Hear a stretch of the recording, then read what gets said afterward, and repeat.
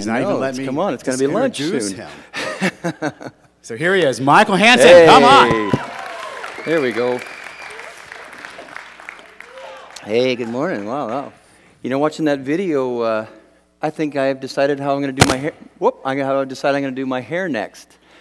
I think dreadlocks are coming back, if they were ever out. But hey, so we've been in a mini-series that we've been doing that's leading up to Easter, which I'm amazed that it's already upon us.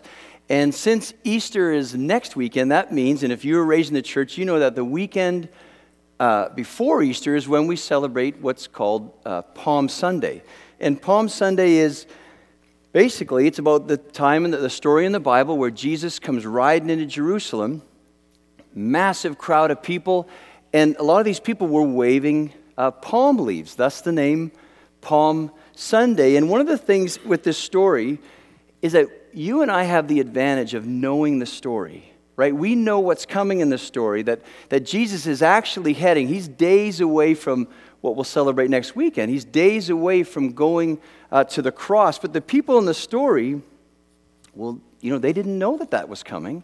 And so what started off as a very exciting, a very promising week for many of these people ended up being like really confusing. And the confusion for them, it came from the expectations that they had of Jesus. Here he comes. He's come to do this. Now, a good friend of mine, William Shakespeare, once said, he's not a friend. Okay, I made that up. Don't put it in your notes. William Shakespeare said, expectation is the root of all heartache. Now, think about it. As human beings, young and old, I can remember as a kid, as a really young kid, having big expectations. And I think almost everything we do as human beings have some level of expectation attached to it. Right? So you enter into, a relationship, a friendship with somebody, a boyfriend, a girlfriend, you get married, you go into business with someone, you get a pet. And there's some level of expectation attached to that relationship. You buy a product. I'm going to lose weight now that I got this. Or I'm going to grow hair now that I got this. Or, there's all these things that we buy and purchase.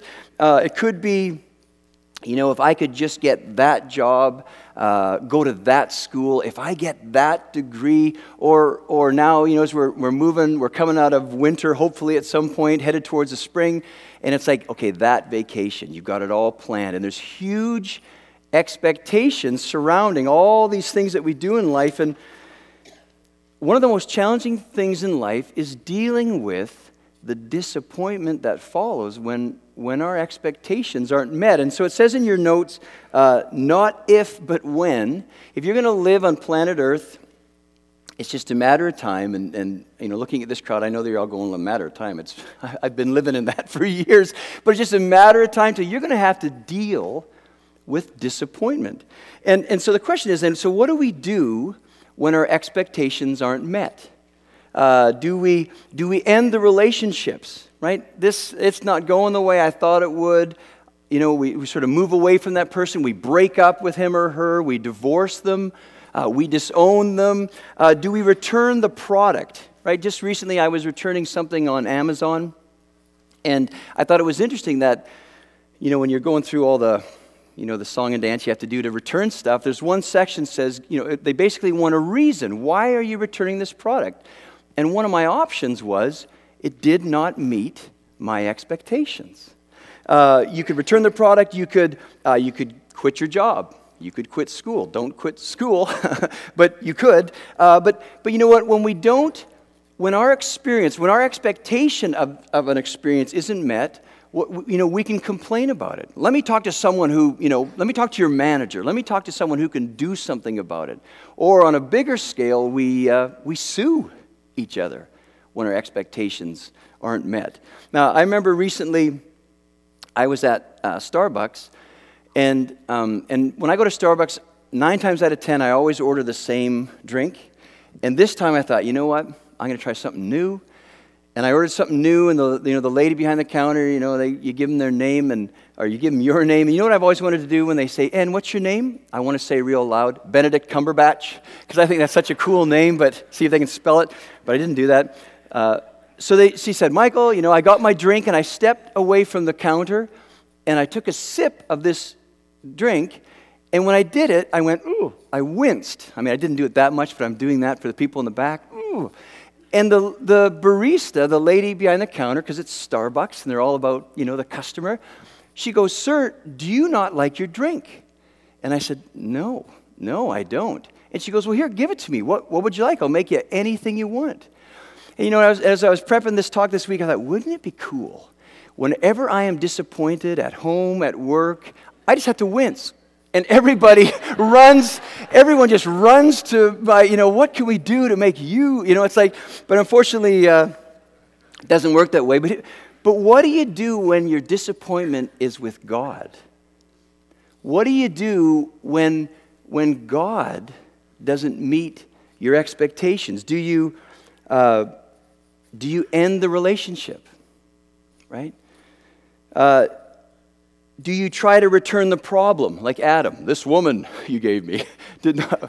Ladies, I don't. Oh man, where's Bonnie? Oh, I'm sorry. Oh, I thought, of course it is. Okay. Do you complain? Believe me, I've tried wincing. God doesn't seem to notice my wincing, but that's a really important question to ask.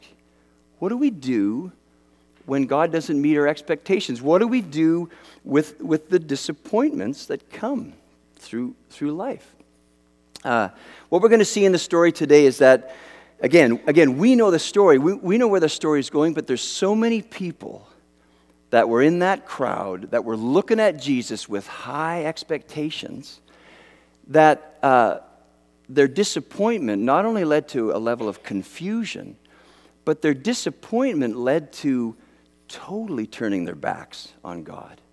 And one of the main reasons why I think people leave church, just stop going, one of the main reasons why I think people turn their backs on God is because He didn't do what they were expecting Him to do. Because we're disappointed with Him. And what I want to look at tonight, this morning, what I want to encourage us with is that healthy living in this life, in this common human issue of expectations, disappointments, that we need to learn. This is the way I've written it down. We need to learn to be open-handed with our disappointments and tight-fisted with God. And what I mean is we need to learn to be quick to let go of the disappointments and then quick to grab on to God and to all that He is. And so let's pray, and then we're gonna jump into the story. So let's pray. Lord, I just thank You for Your presence. I thank You that You're a God who comes close. And I bless what You are doing this morning. I thank You for each woman here today, young and old. And again, we bless them to be Your daughters, to live under all the blessing and freedom of being loved by You, being made by You, that You would, just like Bonnie was saying, You would show them, no, this is who You are. So I thank You for what You're doing, and I pray that You would continue this morning just coming close. Lord, You know each one of us here today. You know exactly what we're thinking, what we're feeling right now, and I pray that You would come close and just continue the work You're doing in all of our lives. We welcome You here in Jesus' name. Amen. Okay, we have Bibles at the front if you don't have a Bible, and also at the back, but if you want to turn in your Bibles to John chapter 12, we will be starting right off from where JT ended last weekend. And if you weren't here last weekend and you didn't hear JT's message, strongly want to encourage you to pick it up on the way out. There's free CDs on the info counter, or you can go online and listen to it. It was an excellent talk, and you don't want to miss it, so check that out. But we're going to be starting John chapter 12, and we're looking at verse 12. So let's start there. Excuse me. It says, "The next day, the great crowd that had come for the festival, for Passover, heard that Jesus was on His way to Jerusalem. They took palm branches and went out to meet him, shouting, "Hosanna," which means basically save us. "Blessed is he who comes in the name of the Lord. Blessed is the King of Israel." Jesus found a young donkey and sat on it. As it is written, "Do not be afraid, daughter Zion. See, your king is coming, seated on a donkey's colt." At first his disciples did not understand all this. Only after Jesus was glorified did they realize that these things had been written about him and that these things had been done to him. Now the crowd that was with him when he called Lazarus from the tomb and raised him from the dead continued to spread the word. Many people, because they had heard that he had performed this sign, went out to meet him. So the Pharisees said to one another, "See, this is getting us nowhere. Look how the whole world has gone after him." We'll stop there. So in your notes, number one is the expectations. Just imagine, sort of get a picture in your mind that, Jesus is riding into Jerusalem, and it's at the time of Passover. And Passover for the Jewish people, that's the high point of their calendar. And people from all around, Jewish people from all around the known world, their dream, their desire was always to go back to Jerusalem for Passover. So at this time of the year, the population of Jerusalem would just explode with people. So you've got all these people, and they're all lining the streets. And in one of the Gospels it says that the whole city went out to meet him. So it's just this, picture this, just this frenzy, this massive group of people. And what I want to look at to start off are four different groups, and I'm going to move through them pretty quickly. But four different groups of people that would have been there that day, and that would have had some very strong expectations of what Jesus was going to do. So first one, letter A there, it says tourists. And the tourists that were in the crowd, they greeted Jesus, they greeted him as a celebrity. Right? Verse 18 says, it says, many people, because they had heard that he had performed this sign, went out to meet him. Well, what was the sign? Well, remember a couple weekends ago, the sign was Lazarus, that Jesus, this guy had been dead, like in the grave for 4 days, and Jesus shows up, and all these people are there grieving, and he goes, no, and he calls him by name, and out walks Lazarus from the grave. Now you can imagine, that would have spread like wildfire. And so there's all these people in the crowd have heard this story, and they're like, did you hear what this guy did? Like, we got to get close to this guy. Maybe we can get a selfie with Jesus. But there's just this hype, and so their expectation, the expectation of the tourist was, Jesus is coming, and he's going to do a miracle. He's going to do something crazy. He's going to do something that will impress us, that will entertain us. So letter A is tourists, and their expectation was Jesus is going to do something really cool.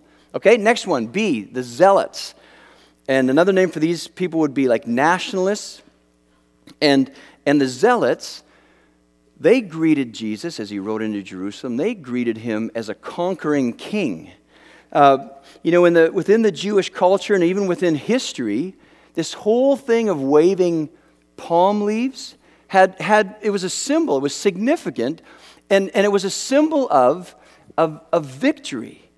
And almost every time you see it, that when they're waving palm leaves, it was connected with a military victory, right? So here comes the conquering heroes riding back, and that's how one of the ways they would celebrate is with palm leaves. So you've got these zealots, who, they know their history, and if you're a history buff, you may have read about the Maccabees, right? The family where these guys, these sons, they're like war heroes in Israel, where they ousted the enemy that was oppressing them in their homeland, and these guys, and they're heroes, and so when the people are waving their palm leaves and they're saying Hosanna, and then to say blessed is the King of Israel, the zealots are basically they're saying God save the King, and they're looking at this huge group of people, and they're like, all right, Jesus, now's the time. Look at the crowds. You just blow that horn,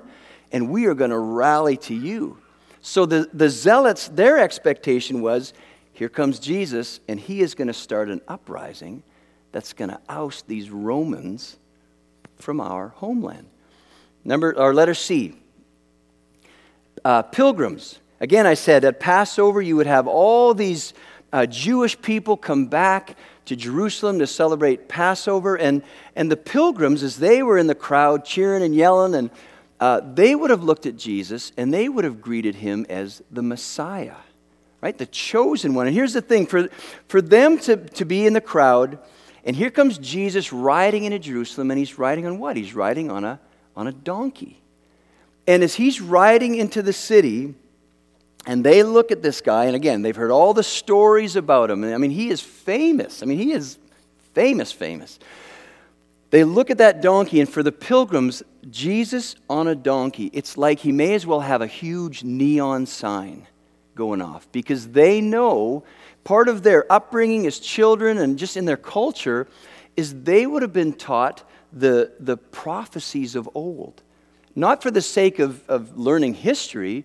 They were taught the prophecies of old because those prophecies was the fuel in their literally in this national longing. Those those prophecies were literally promises from their God that one day I am going to send a deliverer, Israel. I'm going to send the Messiah to rescue you and set you free. And so when it says here in John 12, do not be afraid, daughter of Zion, that's another name for Jerusalem. See, your king is coming, seated on a donkey's colt. When they saw that, right, they didn't see a war hero. What they saw was, it's the sign. It's literally God's promise in the flesh. We live to see it. And so their expectation for the pilgrim was that here comes Jesus on a donkey, and he is going to restore Israel to its former glory. For them, it may as well have been King David riding into Jerusalem. So that's the third. Next one. And this one I kind of had some trouble with the Pharisees, because it was kind of hard to pin them down with an expectation. But as always, it's like I always picture the Pharisees are sort of off on the fringe watching Jesus angry. They just seem to be the angry guys all the time at Jesus. So I can't say that the Pharisees greeted him. Right? I don't think they were like excited to see Jesus. You know what I mean? They did not like Jesus. But listen what it says, or let me for your notes. It's, the Pharisees would have greeted, quote unquote, would have greeted Jesus as an outlaw. Right? In verse 19 it says, so the Pharisees said to one another, they're standing on the fringe observing this massive crowd of people that are over the moon for Jesus. They're observing that. They're looking at each other, and they said, see, this is getting us nowhere. Look how the whole world has gone after him. And if you remember, if you're familiar with the story, one chapter before in John 11, we see the Pharisees, the religious leaders.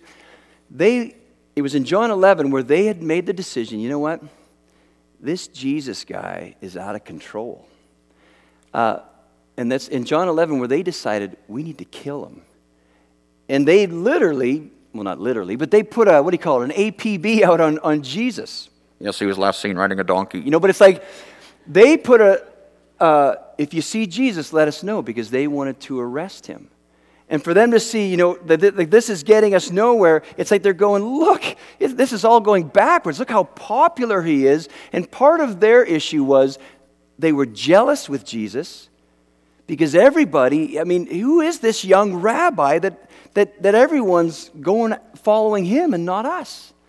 So they were jealous, but part of what they were dealing with was they were afraid of the Romans. The Pharisees, the religious leaders, had sort of a deal with the Romans where, okay, we'll let you do your religious things as long as you don't, go too far with it. And so they're looking at Jesus, and their expectation, it's like an expectation fear, is that, oh no, here comes Jesus. Everybody loves Jesus. He's going to start an uprising. And their fear was, And then the wrath of the Romans is going to come down on us, and everything is going to change for us. So you've got here are the expectations. You've got the tourist is looking for the big show. You've got the zealots are ready for the coup. You've got the pilgrims, the chosen one, the Messiah is here. And then the Pharisees, they're just angry and nervous, and they're worried, what's this going to do for them? But all of them had very clear expectations. Here comes Jesus. Oh, I know. And here's what he's going to do. But they were blinded by their expectations. Listen to this quote. It says, "But they looked for the Messiah of their own dreams and their own wishful thinking. They did not look for the Messiah whom God had sent." Jesus drew a dramatic picture of what he claimed to be, but none understood the claim. Their expectations set them up for disappointments. And if you're following in the notes, this is number 2, the disappointments. I mean, just, again, picture just this mob and this frenzy. I don't think we understand. I can't even think of a parallel, because it's way more than just a ticker tape parade. Do you know what I mean? It's just this huge, you got this huge mob that are just going crazy because of their expectations. But even the disciples, the 12 would have been there. And think about it, the disciples, Jesus literally at least once, if not twice, had sat down with his disciples in advance and said, now listen up. Here's what's going to happen. I'm going to Jerusalem. I'm going to get arrested. They're going to kill me, but I'm going to rise again. So they even knew what was coming, but when they got in the midst of this mob and all the, just the craziness, I'm sure even the disciples are looking at Jesus like, Jesus, look. I mean, your stock has never been so high. Now's the time, Jesus. You keep talking about the kingdom of God. Well, it's here. Now's the time. You got to, the momentum is on your side, Jesus. You're in the power position. All you have to do is grab it. And there's this huge, come on, Jesus. It's so obvious. Grab it. And this is where we see where the disappointments start, because they wanted a lion. They wanted be big, be in charge, take over, lead us. They wanted a lion. They got a lamb. They got a lamb. Listen to this quote from Henry Nouwen. And if you're a reader and if you've never read Henry Nouwen, he's the coolest. So listen to this quote. "People seek glory by moving upward. God reveals his glory by moving downward. If we truly want to see the glory of God, we must move downward with Jesus." Now, I don't know if you're like me, but when I read that, I go, okay, that sounds nice, like Hallmark nice. But really, that goes against the grain of my wiring. That is so against the grain of our culture. Wait. You downward? Like weaker? Like self-denial? I mean, that's like, I might as well be speaking German right now. It's like, no comprendo. It doesn't fit. I mean, when I look at Jesus, and even in this story and what we know is coming in the story, because we know the story, and I don't mean this in a disrespectful way, but Jesus is a marketing nightmare. Because it's like, can you imagine, if he was a politician, he just had the debate of debates, and then he just goes out and blows it. Because it's like they're looking at him, at the peak, and it's like, Jesus, what are you doing? What are you doing? I mean, you're not going to draw people to yourself by being weak, right? We want a lion. We don't want a lamb. People don't attach themselves to weakness. I mean, what do we get excited about in our culture? What do we celebrate? What are we enamored with? It's the powerful. It's the charismatic. It's the articulate. It's the strong, the accomplished. I mean, the rich. That's what we're attracted to. We love lions. We're not sure what to do with lambs. But there's this picture in the Bible. Revelations, the book of Revelations, that there's so much in Revelations that I find confusing. I'm sure I'm not alone with that. But there's a story in the Bible where, remember John, I think it's in chapter 4, where John gets this incredible vision of heaven, right? There's like a door opens up and John looks into heaven and he sees this beautiful picture of what's going on, of worship. And you've got the throne, in the center of this room, and then you've got these creatures, these 4 creatures, which is weird, around the throne. Then you've got elders around the throne, and then there's this multitude of people, and then a multitude of angels. And at this part of the story, someone brings forth this scroll, and Revelations, end times stuff. And the scroll it's symbolic of these events that are to come. And they bring this scroll out, and it's like someone goes, "Who is worthy to open this scroll?" And they look at the creatures and they go, "No, I'm not sure I get you guys." And they look at the elders, they look at the people, they look at all these angels, and in all these multitudes, they look and they go, they could not find anyone that was worthy to hit the go button to start all these end times events. And in Revelations 4 or 5, John begins to weep as he's watching this. And then we pick it up in verse 5 of chapter 5, and it says, "Then one of the elders said to me, 'Do not weep. See, the Lion of the tribe of Judah, the Root of David, has triumphed. He is able to open the scroll and its 7 seals.'" Right? And so John, he says, don't weep. And if I was the event coordinator in heaven, okay, when I heard that, after that guy said that, I would have the lights go poof. The lights would dim, and this music would start, boom, boom, boom, just this really like building up, 80s music.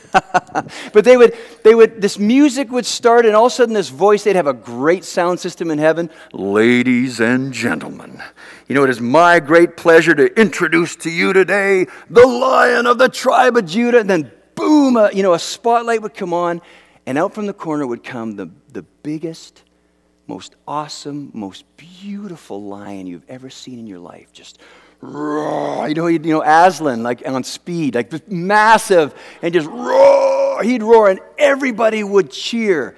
"Look at our champion." It was just this awesome lion.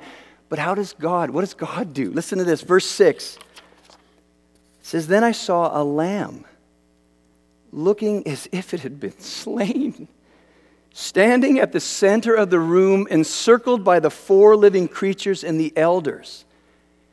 And I don't know about you, but it would be like, wah, wah, wah. I mean, it would be like, that's our champion? I mean, it's not only just a lamb. A lamb can be cute at least. It's a slaughtered lamb, looking as if it had been slain. It's just a mangled, bloody lamb. And it's like the ways of God are just so foreign to us. Most of the time, they're so foolish to us. But here's the thing: God knew what they needed in the story. God knows what we need. What was needed was not the strength or the roar of a lion to save these people, to save us. What was needed was the humility and the obedience of the Lamb. It was the Lamb. It's, "Behold, the Lamb of God who takes away the sin of the world." But their expectations were, they wanted a lion, right? They wanted war. They wanted war. They got peace. I mean, I don't blame the people. I mean, just the excitement and the electricity that would have been in the air, and they hadn't even invented it yet, right? But okay, that was funny to me, but you'll get it later at lunch. But remember what happens when Jesus comes riding into Jerusalem. He didn't come riding in on a war horse.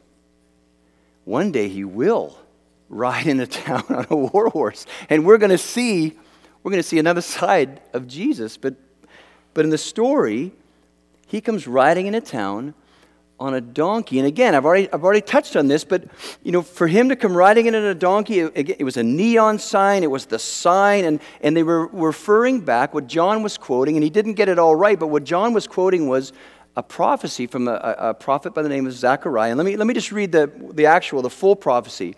Zechariah chapter 9, verse 9 says, "Rejoice, O people of Zion! Shout in triumph, O people of Jerusalem! Look, your king is coming to you. He is righteous and victorious, yet he is humble, riding on a donkey, riding on a donkey's colt. And so when they boom, they remember the prophecy, there it is, in the flesh, and their expectations just go roaring off. But as they're caught up in their expectations, they forgot about verse 10. Let's read verse 10. That prophecy continues, I will remove the battle chariots from Israel and the war horses from Jerusalem. I will destroy all the weapons used in battle, and your king will bring peace to the nations. His realm will stretch from sea to sea and from the Euphrates River to the ends of the earth. Their expectation was, all right, here he comes. Jesus. This guy could do anything. He can multiply food. He can raise the... it's just so obvious. Here comes the king. And he's going to blow the trumpet, and we're going to rally to him, and we are going to rise up and destroy our enemies and drive them out of our homeland. But here's the thing. For an earthly king to liberate one group of people, that king also needs to dominate or destroy another group. Does that make sense? Somebody has to get the brunt end of the stick. But again, they wanted war. Jesus came to bring peace to all nations. And remember, Jesus, what did Jesus say over and over and over again? Okay, listen up. The most important thing you can do, the most important thing you can do every day, and not just on Sundays, the most important thing you can do is learn to love people the way I love you. That's his message. We see it many times. It's reinforced. Paul, Peter, all the writers we see in the New Testament, they all reinforce that. And so Jesus came to liberate not only the Jews, he also came to liberate their enemies, the Romans. Jesus came to liberate you and I. He also came to liberate the people we don't like, the people that we would rather right? He came to liberate everyone. And so the people with their high expectations, they're looking at this, and again, we know the story, but they're looking at it like, oh, Jesus, this is so disappointing. It's just so obvious to us, looking at all that's going on, that of what you need to do. Just right, blow the trumpet, and it's going to happen, and everything's going to change. Jesus, it's so obvious what you need to do in this situation, and isn't it the same for us? Whatever we're going through in life, we're looking at it. It could be in a relational matter. It could be, finances, health, all these different things. And we're looking at it and we're going, okay, if we are honest, if we were honest with the Lord, I'd say, okay, God, are you seeing what I'm seeing? Because if you could just make this happen, and you've got the power, you've got all the resources, just flex your muscle a little bit, Jesus. Could you just make this happen? Could you just make this relationship happen? Could you heal? Could you restore? Could you provide? All this stuff, it's so clear to us of what he needs to do, because we look at it, and isn't this one of the challenges? We look at it, and it's like so many times the all-powerful God just seems powerless. Wouldn't you agree? When you look at the different situations where so many times in life our expectations are here, and suddenly we're left holding all this disappointment. He didn't do what we thought, what we were sure he should do. So let's finish off here. Number 3. So then how do we handle our disappointments? The first one there is be honest. And this thing of unmet expectations and the disappointment that follows is so common. Maybe you're sitting there this morning and you're going, I'm disappointed. I thought the message would be better, right? No. But it's so, where's everyone going? No, it's so common. But here's this thing, and I don't know where this came from. I have some thoughts, but I know it didn't come from God, because it is so performance-based. And I remember this even as a kid, but there's this belief that sort of, wound its way into the church, that to express our disappointments, to express our questions to God, that's a sign of weak faith. Does anyone relate to that? I know I sure do. But the truth is, it's really the opposite. That for you and I to go to God and to express our disappointments, I don't understand. Why? To express our questions, I don't understand. And I'm not saying you always get answers. But for us to go to Him with everything, the good, the bad, and the ugly, it's the opposite. Really, it's a picture of great faith. Because when I go to God and I unload and I just have questions and why, it says that I believe you're there. I believe that you're a God who listens. I believe that you're a God who cares about me, about us. I believe that you're a God who has the plan. I believe that you're the God who has the answer. And one of the beauties when you look, the middle of your Bible, you have the book of Psalms in the Old Testament. And one of the cool things in the book of Psalms, it's like God is literally, and not all the Psalms are this way, but many of the Psalms, it's like God is sending a message through these Psalms that, hey, people, you need to express your disappointments. I mean, these were songs that they would sing, but and in these, it's like God is giving us permission to get it off our chests. Right? And they would sing these songs. Listen to this. Psalm 64 verse 1 says, "Hear me, my God, as I voice my complaint." I mean, we don't have any songs, but could you imagine singing that? But God he's going, I made you. I made you, and I know that you were not built to carry disappointment. Right? So we need to be honest. We need to get it out, and that leads to our next point. We need to get it out, and we need to be willing to let go. Even though disappointment is so common every day of our lives, every hour of our lives at some level, even though it's so common, it's interesting that God didn't build us to carry it. And we have to unload it. Many of us today have been tight-fisted, have held on to disappointments. And those disappointments have literally poisoned our bodies. We're physically sick because we have disappointments that we have carried for years. For many, it's poisoned our relationships. It's poisoned our relationship with God. Like, yes, I still go to church, I still believe in you, but I do not trust you. Right? It's poisoned our relationships with one another, where we have coping mechanisms, we've learned how to go, that's close enough. That's as close as you're going to come. It's that poison, those disappointments we've held on to have robbed us of joy, of peace. I remember as a kid, we used to play a game, a real simple game called Hot Potato. Remember that game? Right? And it's a very simple game. We'd sit in a circle and we'd have a ball, and the whole idea was, okay, this ball, it's a hot potato. And the whole idea of the game is, right, you throw it around the circle, and you don't want to hold on to it too long, because if you do, it's a hot potato, you're going to burn your hand. And that's why when I started off, and I'll say it again, that we need to learn to be open-handed with our disappointments and tight-fisted with God. Because if we get it backwards, like I was saying, that's when the infection, that's when the poison, the burn, that's when the poison gets into our system, when we don't let go of those disappointments. And one of a common phrase that we say in this church is, we need to learn to make exchanges. 10 points for Gryffindor. We need to make exchanges with the Lord. And one of my favorite verses, 1 Peter 5:7 says, "Cast all your anxiety on Him because He cares for you."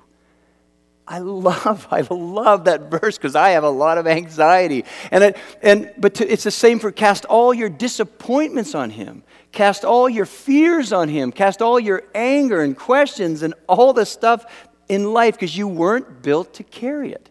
So we need to be willing to let go. And then finally, we need to be willing to grab hold, as we let go of those disappointments, to grab hold of God. And how would this impact your life? How would this impact your blood pressure if you increasingly learned, you're going through life, Expectation, disappointment, you let it go and you grab onto God. 10 minutes later, expectation, disappointment, you let it go and you grab onto God. Right? This whole thing of expectation and disappointment is so just normal in life. It's happening constantly. And if you're going to follow Jesus, it's going to be just as common. There's so many times in following Jesus, I don't understand. And like I said earlier, it just seems like, Almighty God, I don't see your power. Right? You know, you're my guide, you're my counselor. I don't see what you're doing.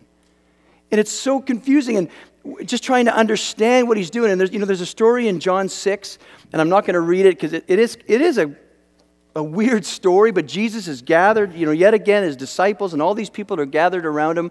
And if you know John chapter 6, he's basically laying out for them, here's what it looks like to believe in me. And it is a weird story. And he's laying this out in chapter 6, verse 60 says, on hearing it, many of his disciples said, this is a hard teaching. Who can accept it? Then verse 66, from this time, many of his disciples turned back and no longer followed him. It's like, okay, I don't understand this guy. I just don't understand him. And then Jesus turns to his disciples and to the 12. You do not want to leave too, do you? And here's one of the things. I am convinced that the enemy, the devil, we have an enemy who's going after us constantly. And one of the ways he attacks us is on those days when you're right at the bottom of that disappointment, when you're like, oh, I thought. Again, if you were honest, but God, it was so obvious. All you had to do was this, and you didn't do it. In those times when you're holding that disappointment, that's when the enemy comes up and whispers, because he's a pro. He's a pro at this. Hey, why don't you just leave, just walk away from him. Like, yeah. You can still go to church, but don't trust him. Right? What does he do? He tries to get us to question the goodness, the faithfulness, the wisdom of God constantly. But look how Peter responds in verse 68. He says, Lord, to whom shall we go? You have the words of eternal life. And I don't know about you, but I've looked at, and in years past, I've tried lots of options. And there's nothing and no one that even comes close to Jesus. There's just no one like him. I've heard people say that, oh, your faith in Jesus, your belief in him, it's just your crutch. And it's like, oh, you think that, just whenever I'm in need, I lean on Jesus. And I'm like, Jesus isn't my crutch. Jesus is my life support system. If I wasn't hanging on to Jesus and leaning into him, I'd beep. Right? He's the vine. I'm a branch. I have no life unless I'm connected to him. You want to talk crutch? Donuts are my crutch. Jesus is my life support system. So again, we need to learn to let go. Let go, and quickly, hot potato, let go of the disappointment and grab on to the Lord. So let's stand up. Pam, if you want to come up. We're going to end off here. Oh, okay. Here's how we want to end off. Pam's going to lead us in a song, and I want to encourage you to sing. But we always leave some time at the end for us to respond to God, like what we did earlier. It makes all the difference in the world that we believe God's here with us. This isn't just some religious exercise that we're going through each weekend. We've gathered together, and we've gathered to come into his presence. And as I've been speaking, I'm very confident that God's been coming close and just saying, yep, and just coming close and, being personal with people. And we want to give you a chance to respond to him. It's like the doctor is here, and there's no waiting room. You can just come to him right now. And one of the things that I strongly felt for this morning was that there's some of us here today that we are tight-fisted. We're grabbing onto something, and it's preventing us from grabbing onto Jesus. What you've got hold of, maybe it's an expectation. If you will just do this, God, then I'll trust you. Then I'll believe in you. Then I'll follow you. But you need to do this. And he's saying, no, you need to let go of that. And you need to come grab onto me. And so I would encourage you, if that's you, God wants to come close to you. I even had a sense of, for someone, maybe it's more than one person today, that you are literally one more disappointment away from just saying, forget it. I mean, you'll still come to the church, but in your heart you'll go, I don't get this guy and I don't trust him. Right? And if that's you, he's saying, I love you and you need to come today. Because he wants to do some healing in your heart. And then physically, and I shared this last night, and you know, as I was praying this week, I had this pain, this sharp pain going through like the center of my back. Is there anyone here today that has pain in the sort of the midsection of their back? There's a few. Anyone here have a back today? No, but I feel like God wants to touch you. You know, he's here with us. That's how he loves us. He comes close to us. So if that's you, whether it's for your back, I'd encourage you to come forward for prayer, or any other words. As Pam leads us in a song, just come on up. And as people come forward, you know the drill. Guys pray for guys, gals for gals. But just start coming now, and then I'll come back and we'll end off the service. So if you raise your hand for your back, come on up. We want to pray for you. So take my life, I lay it down. And again, as people come on up, let's come on up and pray for them. Where I am found. They'll come.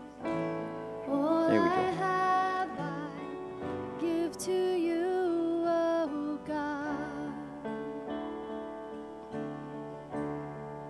Take my hands. Take my hands and make them clean. Keep my heart in purity, that I may walk in all you have for me. Oh, here I stand, arms open wide. Oh, I am yours and you are mine.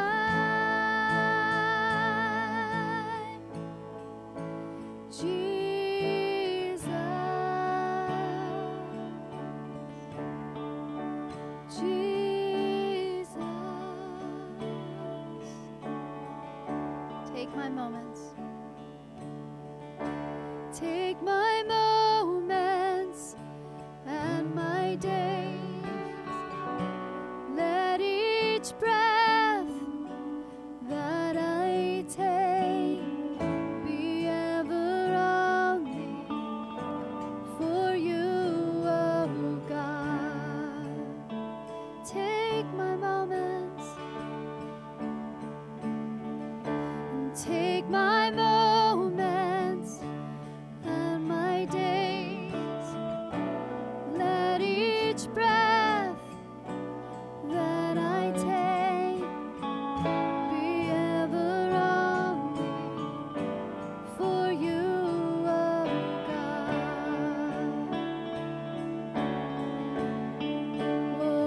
Oh, here I stand, arms open wide.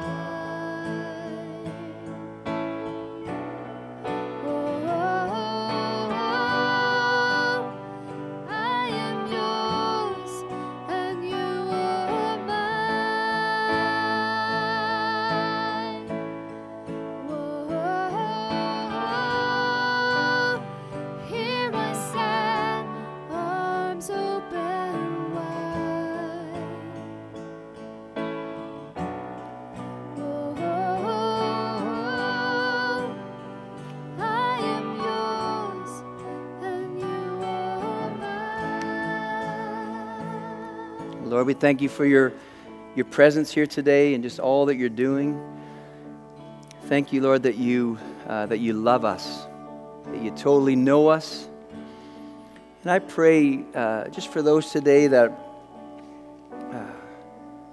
who just maybe become more aware of stuff they're carrying, that's just some hard stuff. I pray, Lord, that during this week you would just continue to come close. And I pray that your kindness, your love would draw them to a place of opening up to you in that area. Let you come in and just say, son, daughter, you were not built to carry that. I need you to hand that over to me. Let me give you my peace. Let me give you my love. Let me heal that hurt.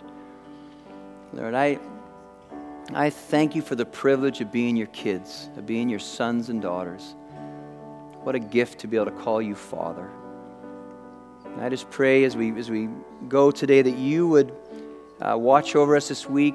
Just bless each one, each family represented here today. In Jesus' name, amen. Well, hey, thanks so much. If you're getting prayer, don't feel like you have to rush or end off. For the rest of you, thanks for coming. If you're there's lots of sign-ups in the lobby. If you're visiting, if you just it takes a minute, just drop by the Visitors Welcome. We'd love to meet you, and we've got a gift for you. Bless you. Have a great week.